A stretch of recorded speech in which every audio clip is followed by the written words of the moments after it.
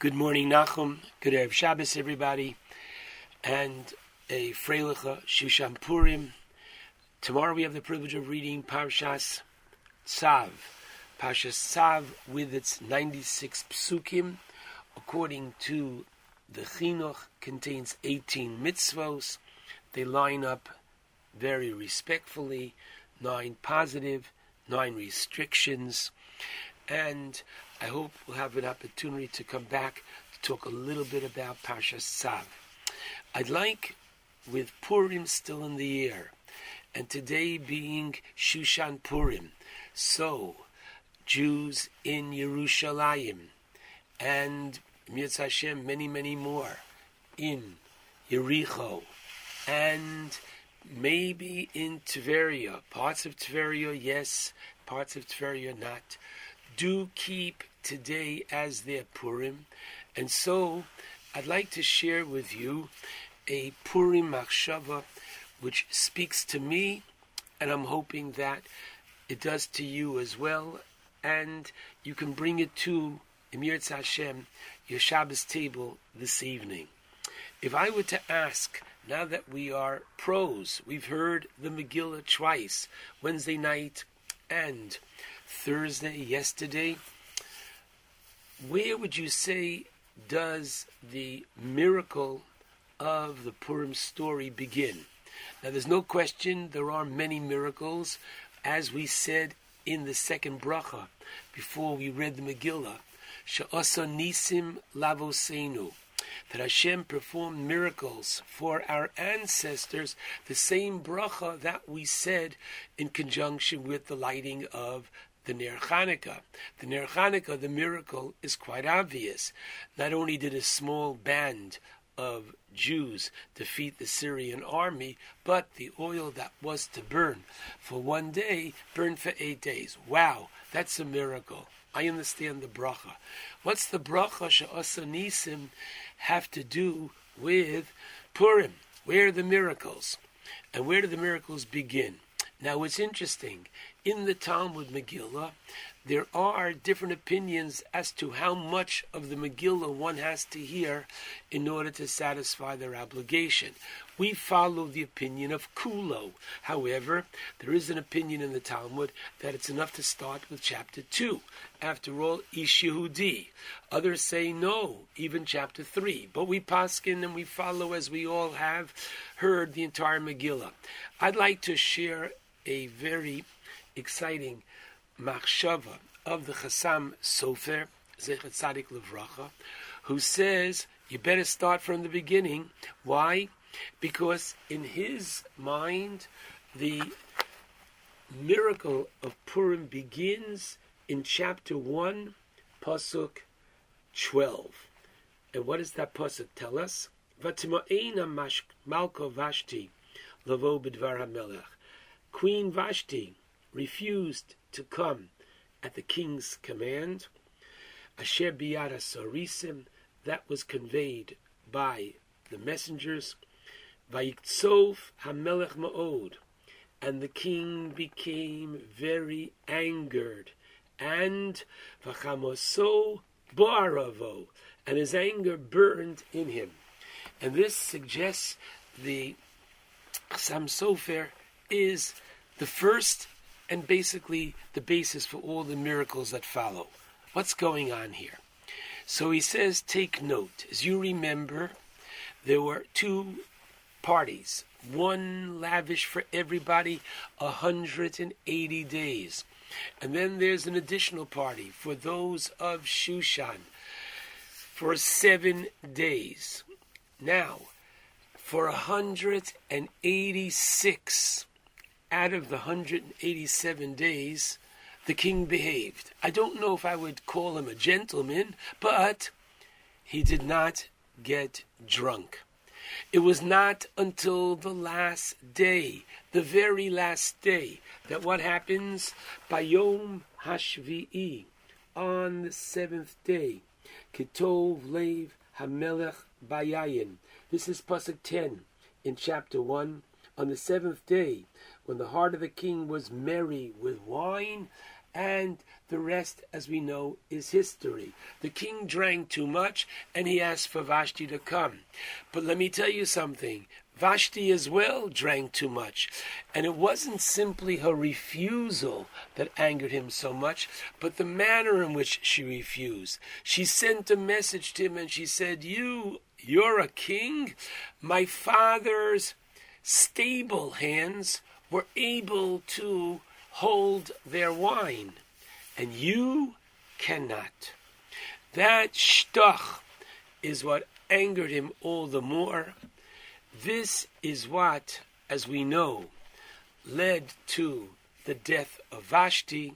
This is what ultimately leads to bringing a Jewish girl into the palace, and the rest, as we know, is history. God literally moving all the pawns, all the players, all the situations, so that it will lead to a Yeshua, a salvation for Klal Yisrael. When did this happen? Bayom HaShvi'i, on the seventh day, Ketov Lev HaMelech Bayayin, when the king was, quote, merry with wine. Now, Rashi tells you, Bayom HaShvi'i, on the seventh day, it was a Shabbos. And now, let's go. I'm going to share with you the insight of both the Sefer Yitav Ponim, as well as the Meloha Omer. Both of them say the following.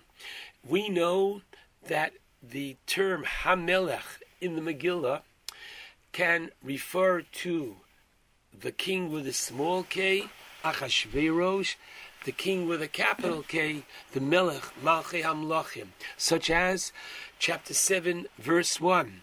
Balayla Hahu, that night, Nodeda Shnas Hamelech, the king couldn't sleep. Who couldn't sleep? Achashverosh in his bed, but Melech Malchei Hamlachim couldn't sleep. God couldn't sleep because his people were in danger.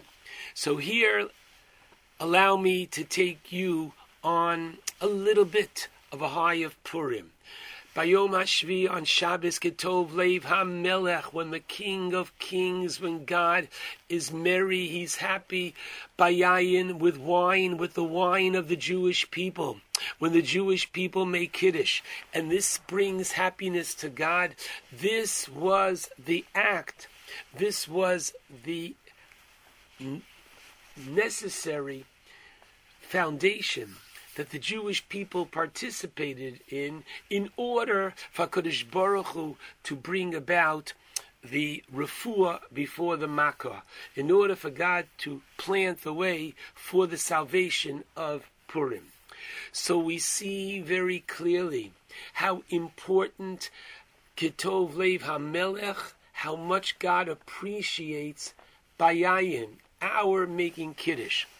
Now, I'd like to share with you the famous Gemara in Shabbos, Kuf Yud Tes Amid Beis, whereby the Gemara teaches, both in the name of Rabbi Yeshua ben Levi, and then Rav Himnuna, Kol HaMispalel B'Erev Shabbos V'Yomer Vayachulu, whoever prays on the eve of the Shabbos and says Vayachulu, which we include in our Shmona Esrei, and we say it right afterwards in the Beis HaKnesses together, and we use it as the introduction to the Kiddush every Friday night. Whoever says Vayachulu, Ma'ale Alav HaKosov Kilunase Shutov LaKadosh Baruch Hu B'Maseh Bereshis.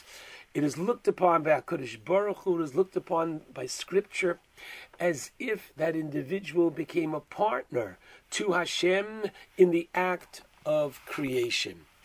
Wow! How important is our Kiddush? And the answer is very. And the idea behind this, I'd like to suggest, is as follows. The Vayachulu tells us that God ceased and stopped his work, Asher bara Elokim, which God had created, la'asos, literally to do. What is that last word, la'asos, to do, coming to teach us? And I can tell you that Reb Chaim Paltiel, Zecher Tzadik Livracha, teaches that the word la'asos should really have a colon before it. Kivo shavas mikom alachto, Hashem literally ceased from all his work, Asher bara Elokim, which he had created. And what is the word la'asos? La'asos is to do, and that last word to do is a charge to man, that man is to do. The idea is, if we can say this and we watch our words very carefully, God did not create a completely perfect world. What does that mean? It means he invites man to complete the process. We find this so beautifully in the Medrash Tanchuma, in Parshas Tazria, in Simon Hay, where the Medrash brings the Maaseh Sheshol Turnus Rufus Horoshas Rabbi Akiva. Turnus Rufus, the Roman wicked philosopher who comes and questions Rabbi Akiva and says, what's better, the act of God or the act of man? So Rabbi Akiva says the act of man. How could you say that? Well, Rabbi Akiva brought him very simply wheat, and he brought him finished cakes. Which is nicer? Which is better? It's man who improves. So Turnus Rufus says, why do you circumcise? Rabbi Akiva says, I knew that was your question. And the answer is la'asos. God makes a beautiful human being. And he says to us, la'asos, that we are to complete the process with milah. And as the Chinuch writes, in mitzvah 2 in the Torah, the mitzvah of bris milah, that just as man is to complete the physical process by removing the orla, so too is man to complete his personality, to complete his character, that he is to be a better person, and he has the capacity to do it. La'asos, amazing. And what do we say every day in the Aleinu prayer? The Sakin Olam, man is given a tafkid, he's given a purpose. The Sakin Olam b'malchus Shakai. Now, why is that name used? So perhaps the name of God, Shakai, as found in the Gemara Chagiga Yud Beis, is She'omar lo lamo dai. God said, Genug, enough. It's up to you to finish it. And there's a partnership. Now, this partnership is one which goes on every single day. But Shabbos, when we cease our creativity, the Kiddush reminds us that we join together with Hashem, and that Hashem wants us to be just that partner, and that we take and imbibe from the sanctity of Shabbos, and we partner with Him in giving it out during the rest of the week. What a beautiful idea, that Bayom HaShvi'i, on Shabbos, Ketov Lev HaMelech, when Hashem has nachas from us, Bayayin, with the wine of our Kiddush. In our Parsha as well, Parshas Tzav, we are partnering with Hashem. In the beginning of the Parsha, we're told to have the Eish on the Mizbeach. The Eish comes down from Shemayim. Hashem wants us to partner with Him. You have that very powerful concept in Parshas Tzav. The Kohanim Ochlim. The Kohanim ate from the Korbanos.